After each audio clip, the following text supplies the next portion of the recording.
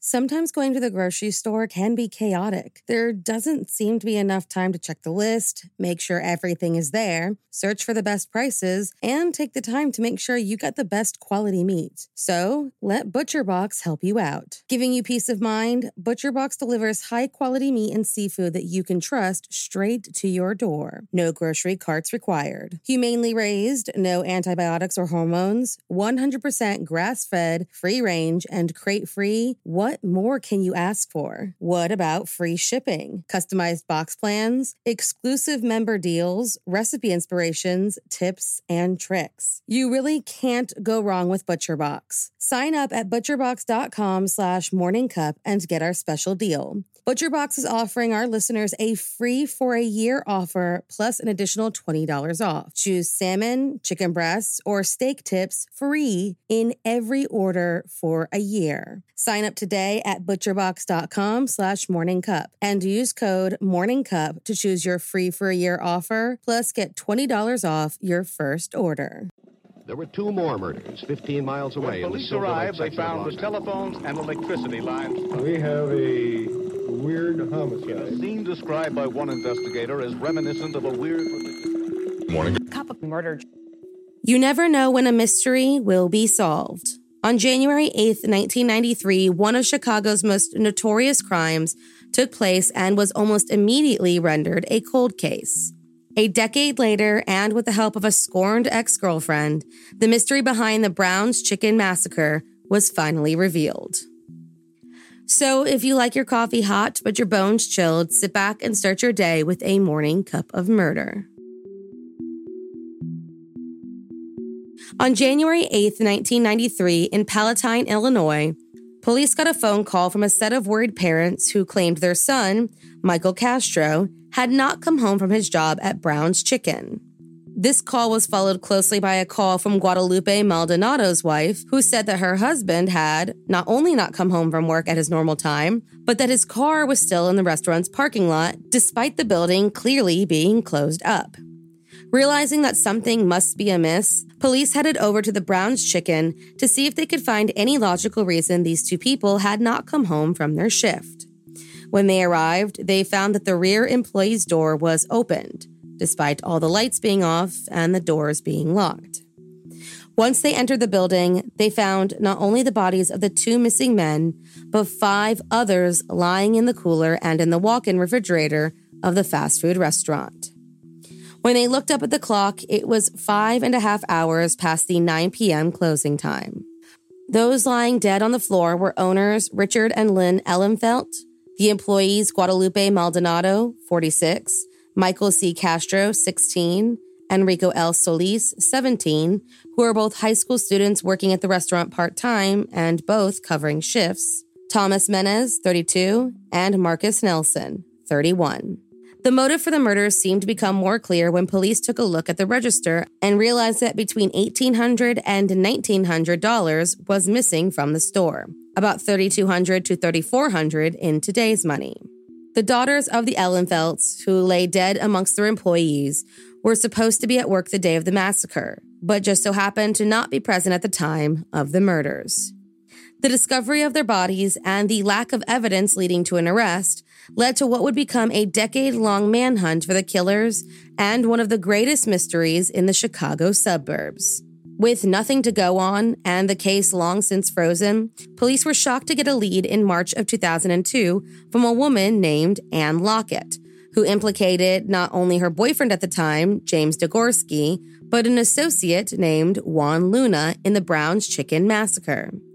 Anne claimed it took her 9 years to come forward because James threatened to kill her if she told anyone about the murders, but said that Juan Luna was a former employee of the restaurant and had connections to the case.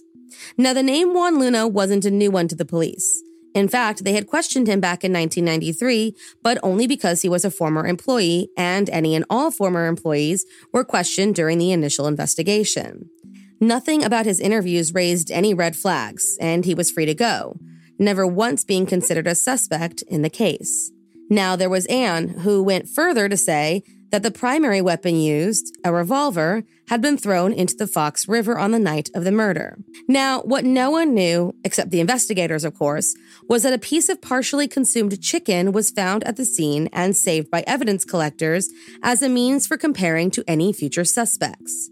Something that had yet to be done because, up until Anne's confession, there were no suspects in the case. That, and the fact that using DNA to solve cases back in 1993 was still in its infancy.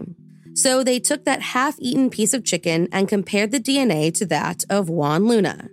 It was a match, and both Juan Luna and James Degorski were taken into custody on May 26, 2002. While being interrogated, Juan confessed to the massacre, though his lawyers would later claim the confession was coerced after the police threatened corporal punishment and deportation.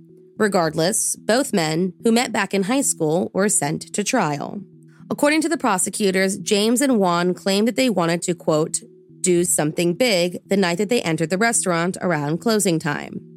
According to his confession, Juan ordered a 4-piece chicken dinner before ordering all of the employees into the back room where they would be executed by the gun that Anne claimed was thrown into the river. Because he used to work at Brown's, none of the employees raised an eyebrow when he came in so close to closing. He also knew that there were no alarms and that the money would be stored in the back room safe.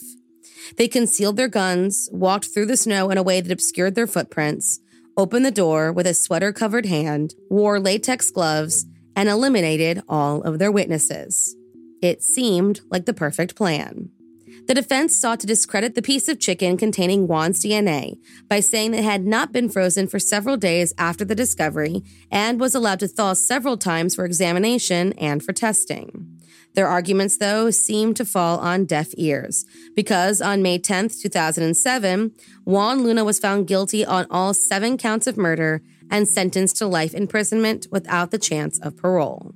They voted against the death penalty. On September 29, 2009, James Degorski was found guilty of all 7 counts of murder, based largely on the testimony of his ex-girlfriend Anne and another woman who both claimed he confessed to them about the murder. And on October 20th, he was sentenced to life imprisonment without the parole. During the penalty phase of the trial, one of Richard and Lynn's daughters spoke directly to Juan and said, "You are responsible for your own family's suffering. Your family will now join ours in the circle of grief."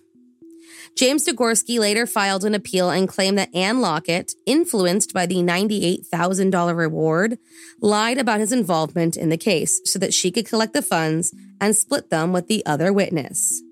She claimed that James called her one night at the hospital. She had been admitted after a suicide attempt and told her to watch the news because he had, quote, done something big. The lead story that night was the Brown's Chicken Massacre, so she put 2 and 2 together and figured that James was responsible. However, according to Anne's roommate at the hospital that night, patients on suicide watch were unable to receive phone calls from anyone other than their family, and were not allowed to watch any television. If all of that was true, then nothing about her testimony was truthful. However, the prosecution claimed that, even without her testimony, the evidence against the men would still be overwhelming. The appeal was denied, but in March of 2014, James Degorski was awarded $451,000 in compensation and punitive damages for having been beaten up by a sheriff's deputy in Cook County Jail in May of 2002. He suffered from facial fractures that required surgery, and the deputy was later dismissed. As of February 2020, the men remain behind bars, but for many, the mystery of the massacre remains.